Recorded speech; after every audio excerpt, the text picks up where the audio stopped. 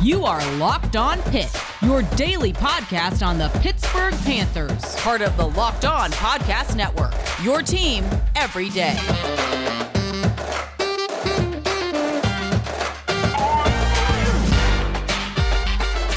What's going on, folks? Welcome back to the Locked On Pitt podcast, your daily podcast covering the Pittsburgh Panthers, part of the Locked On Podcast Network, your team every day. I am Nick Fairby, I write for Pittsburgh Sports Now, call games at WPTS Radio, and I'm a production assistant at ACC Network. And folks, we have a lot to talk about today. We are going to talk a little bit about Kedon Slovis and Frank Cignetti, how Frank Cignetti can help Kedon Slovis get back to where he was his freshman year at USC. We'll talk about Cignetti's resume, Slovis' history, and Slovis' issues and what needs to be fixed to help that out. Also, Pitt starting a grad transfer tight end. What could they be looking for there as well? We'll talk about it all here on Locked On Pitt.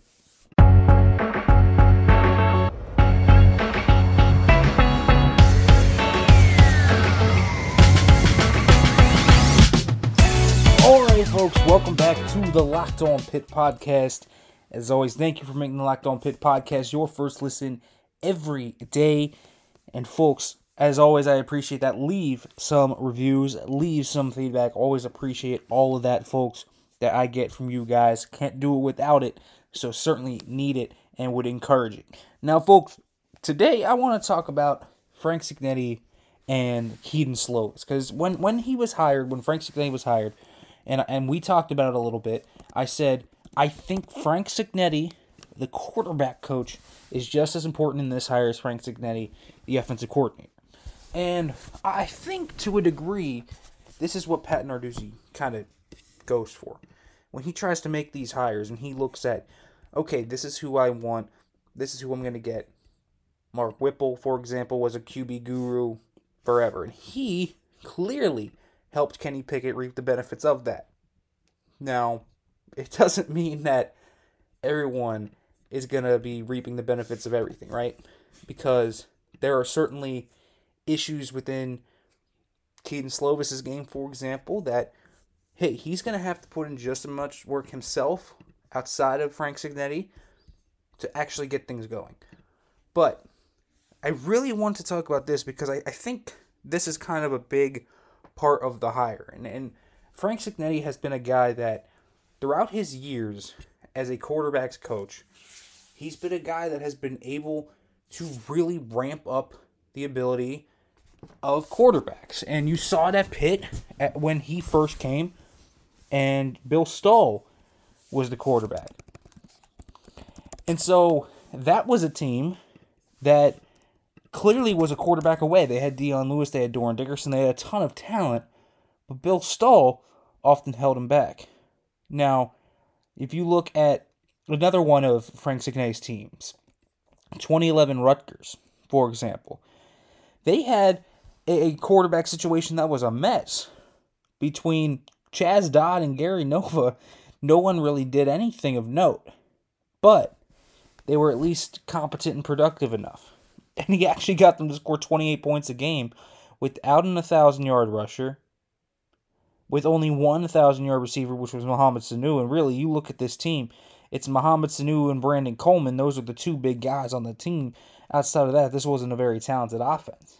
He's been able to do it before, where he's made quarterbacks that otherwise would be complete disasters really actually solid quarterbacks, or elevated really good quarterbacks to very, very great quarterbacks. And we can look at Phil Jurkovich as another example of that. Coming out of Notre Dame, the guy couldn't beat out Ian Book, and Ian Book is not a good quarterback. And, you know, Jurkovich had everything on Ian Book. He had the physical tools, he had the big arm, he had the mobility. He was like a bowling ball out there, regardless of how he was as a quarterback, as a runner, the guy was dynamite. And he couldn't beat out Ian Book. And so you wonder why. And then there was a lot of talk about his footwork and how his mechanics were a mess and how he had to get his base reestablished and how he had to work from the ground up with Frank Cignetti to completely get his kinetic chain refunctioning as a quarterback. And he had to rework his mechanics with Frank Cignetti, and they did. And look what happened there. Frank Cignetti allowed Phil Dracovic to blossom as a quarterback, and those guys really worked together well as a team. and it was clear. And I said again, Aaron Rodgers had the down year the year before Frank Cignetti came to Green Bay. The year afterwards, Frank Cignetti helped Aaron Rodgers out a little bit, and since then, let's be real, this is a guy that never has missed a beat since. So there is a ton of reason to believe that Frank Cignetti, the quarterback's coach, can do a lot of good things with Kedon Slovis. And so, the track record of Frank Cignetti, the quarterback's coach, is a guy I'm highly intrigued by. He's a guy I'm highly enthralled by. His history as an offensive coordinator, it's spotty. His history as a quarterback's coach, it's pretty darn good. It's pretty darn good. He's had to do the QB by committee thing before. He has. Look at his team at Cal. Kevin Riley and Nate Longshore. Okay, guys were fine, but they ain't anything special. And yet they put up 32.6 points per game because he knew how to highlight the team's signature weapons, which were Javid Best and Shane Vereen. It's really that simple sometimes, folks. It's really that simple sometimes, and he knows how to work around those strengths as well. And now you have to work with your quarterback in Kedon Slovis to try and get his game back to where it was. Because last year, there were concerns about Kedon Slovis' game, and rightfully so. The guy looked a little gun-shy. In the pocket, he didn't feel right. And Kedon Slovis is a guy that is so just naturally talented. You see, I think the arm is pretty good. The arm is something you're going to like. And he can make those tight window throws. And boy, he likes to make those tight window throws. That is something this guy absolutely just feeds off of. That's something that when you look at Kedon Slovis, he loves. Tight window throws are everything for Kedon Slovis. And he does a great job of mixing up his throws as well. He'll put some air under it. He'll throw a bullet when needed. You understand the different trajectories of how to throw the football, and that's what he does. But, and I mean this, but, there are issues. And not everything is perfect for Slovis. And I think there's something when you look at kind of Slovis's chain movements and how he works through his, I guess, mechanics to maximize velocity. And sometimes there's a little bit too much trust throughout his arm. And in the 2019 season, you could see this dude just had different juice on his arm. And he's dealt with an elbow injury, a shoulder, and he might have lost a little bit of that. And it's not like his arm's dead. It's not a duck. It's not terrible. But I don't think he quite has the juice he once had. It's just now an above average arm rather than a rocket arm, which is okay. But he understands how to mix up those trajectories, but he has to understand how to now maximize his velocity. And he has to engage his core through his hips and up through his legs. And sometimes you'll see him kind of just straight leg things. And when you are a quarterback, you want to be almost like a boxer in some ways. Have a slight bend to your knee, move on the balls of your feet, be kind of flutter like that. So you can move up in the pocket, you can move around, but more importantly, when you see your guy, you can drive through your heels, put your foot in the ground, drive it up through your thighs, turn, get it up through your core, goes right to your arm. And that's how you kind of generate that force from your base all the way up through your arm. And then, of course, the motion is gorgeous. I mean, the motion, throwing motion, the release for Kedon Slovis is beautiful. The footwork is great. He's got great footwork. He's got a great true base, and that's why he can be pretty accurate. This dude's an accurate quarterback. But when he's a guy that really likes to test those tight windows, that's taking him to the next level. That's the difference between 2019 Kedon Slovis and 2021 Kedon Slovis from a physical standpoint. There's other things that he has to work on, and we'll talk about that. And I think Cignetti can work on that, but this is something that Frank Cignetti can work on. And he's proven to be able to fix guys' mechanics. Again, Phil Dracovic was a prime example. And I went back to watch a little Bill Stahl tape, and you looked at what he did in his kind of mechanics, and his footwork was terrible. And what made him a somewhat competent quarterback the next year Was the improvement in the footwork? Was the improvement in the pocket presence? Was the improvement in kind of understanding how to use his feet as a quarterback and understanding what to do there? Not having that narrow base that he had, having an even base, being very even-keeled, and generating power through his hips. That was big for Bill Stahl. And it made him a decent quarterback. A decent enough quarterback to where Pitt made noise. Kedon Slovis doesn't necessarily need to do all that.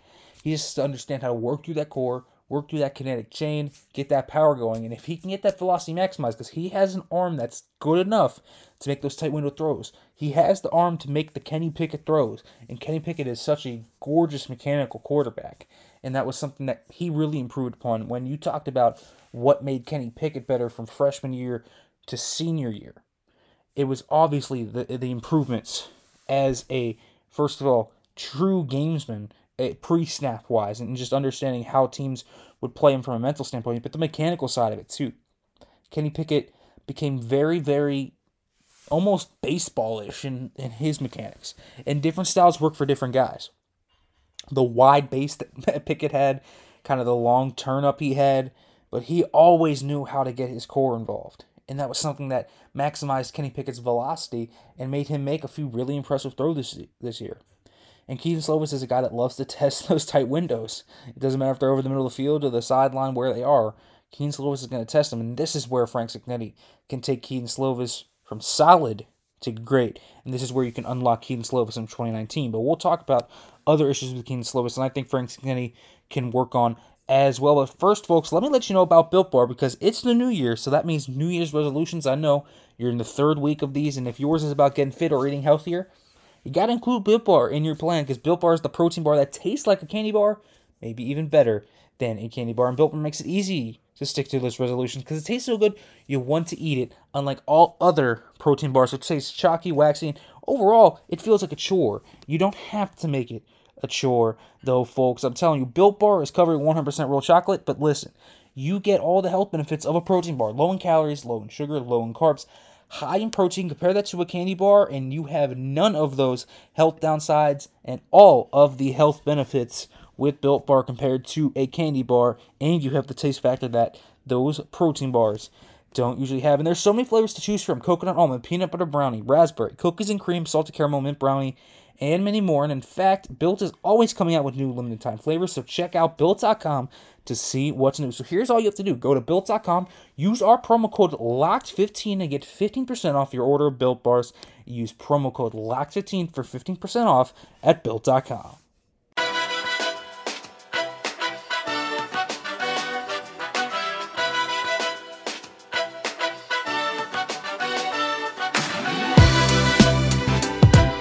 Alright, folks, welcome back to the Locked On Pitt podcast.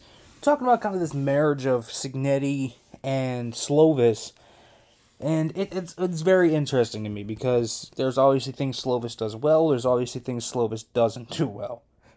And he's a different quarterback from Phil Jurkovec. If you are Frank Cignetti, and you're a guy that has to call plays for now Kedon Slovis. Because Slovis, he's not a statue, and I mean that. He's not a statue. He's a guy that can move around a little bit. He can do a little bit of things outside of structure, and he has done that. So it's not like this is a guy that doesn't do anything outside of structure. So when the play breaks down, he can make plays. But, and I do preface this, but, I think that you don't see it enough, and when he does it, boy, does he play a brand of football that'll make anyone scared.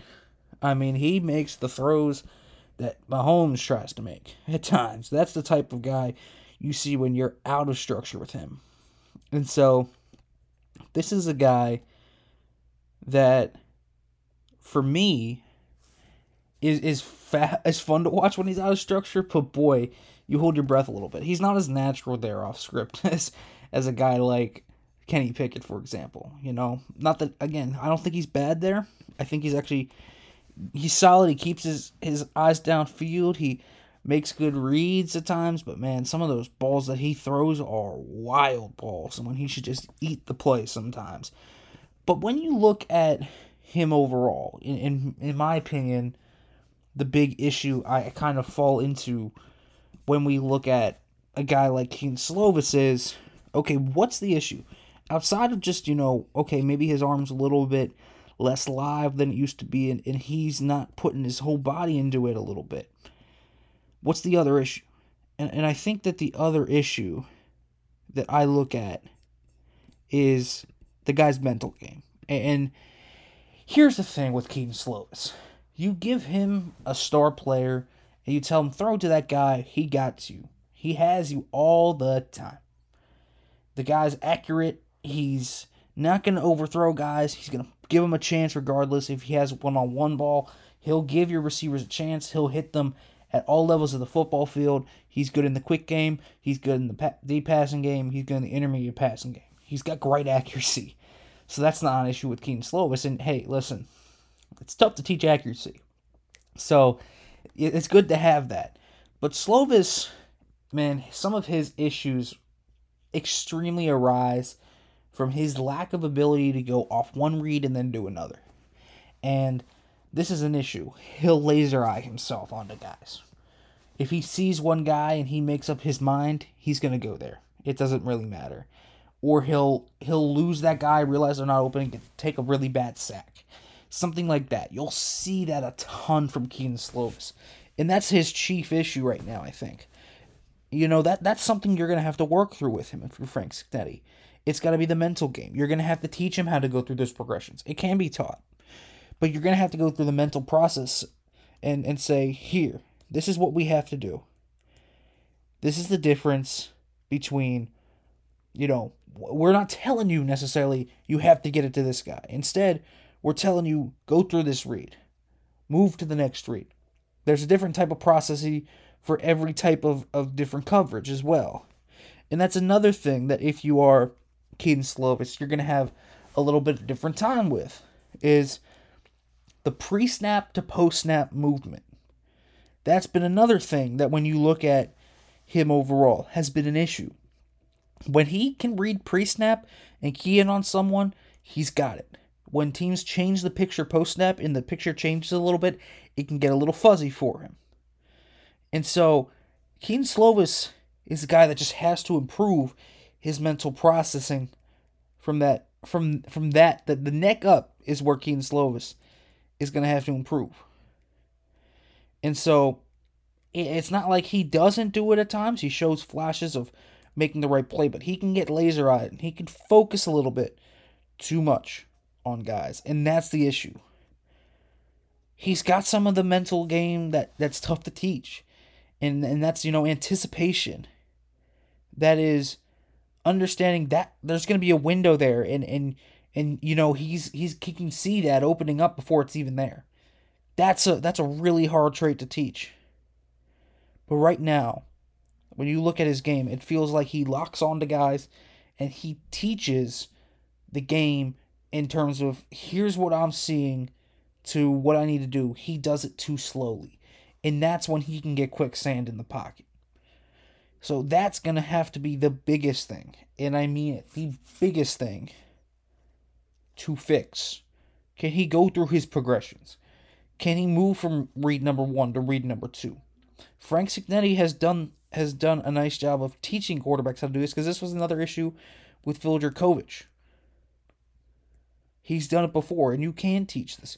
You can teach guys to change their mental processing. You can teach guys to move from one read to another. It's not easy. Nothing is easy to teach at the quarterback position. It's a very complicated, deep, delicate, and nuanced position that is not easy to teach. So let's get that out of the way first. It's not going to be easy to teach him to go through his progressions at a faster pace, but you can do it. So how can you do it? Give him the entire book on every coverage on your offense. You can simplify it too. You can easily make the read. You can use triangle reads. You can use different reads. You can simplify the book in terms of this is your read here. This is your read here. If it's not there, this is what you do. And you can make it a 1-2 hit. And in that case, that can be something that helps him out. There's a lot of offensive coordinators that stick to their scheme regardless of their quarterback's processing ability. Frank Cignani is not that guy. He will cater to Kedon Slovis' strength. So if he doesn't feel like Kedon Slovis can move from one progression to the other quick enough, he'll make it a 2-progression read, or he'll put the progressions right in front of each other where it's a triangle read, and they're all within a few yards of each other. And you have an essentially an offense that caters to Kedon Slovis, and they're going to need to do that. And Slovis is a guy that can obviously be a really good quarterback, but let's understand, that's always been an issue for him. So if we're going to see Kedon Slovis, so there's a difference. The mechanical thing, that's how you get Kedon Slovis back to 2019. How do you get Kedon Slovis to be better than ever before? You fix the mental processing issues. You get him to go through his progressions. You get him to read the pre-snap to post-snap picture. It's unrealistic to think everything's going to be fixed with Kedon Slovis in terms of that. It's not unrealistic to think that some of it can be improved upon, that he doesn't have to be as bad as he was in 2021, where it felt like he was seeing ghosts, and it felt like he wasn't seeing the field at all. And it felt like if teams covered Drake London, there was nothing there. You can improve upon that. And that's something that Kedon Slovis is going to have to work on, and Frank Cignani, who has a proven QB guru background, can do. And I think that that's how you elevate Kedon Slovis in 2022 to make him a much better quarterback than he was in 2021. All right, folks, let's talk about Steven Stellanos a little bit. Grad transfer potentially from Lafayette coming to Pitt. We'll talk about that, but first, let me let you know about NetSuite. This is it, the putt to win the tournament. If you sink it, the championship is yours, but on your backswing, your hat falls over your eyes. Is this how you're running your business? Poor visibility because you're still relying on spreadsheets and outdated finance software. To see the full picture, you need to upgrade to NetSuite by Oracle. NetSuite is the #1 cloud financial system to power your growth. With visibility and control of your financials, inventory, HR, planning, budgeting, and more, NetSuite is everything you need to grow, all in one place. With NetSuite, you can automate your processes and close your books in no time while staying well ahead of the competition. 93% of surveyed businesses increase their visibility and control after upgrading to NetSuite. Over 28,000 businesses already use NetSuite. For the new year, NetSuite has a new financing program for those ready to upgrade at netsuite.com/locked. Head to netsuite.com/locked for the special one-of-a-kind financing offer on the #1 financial system for growing businesses. netsuite.com/locked.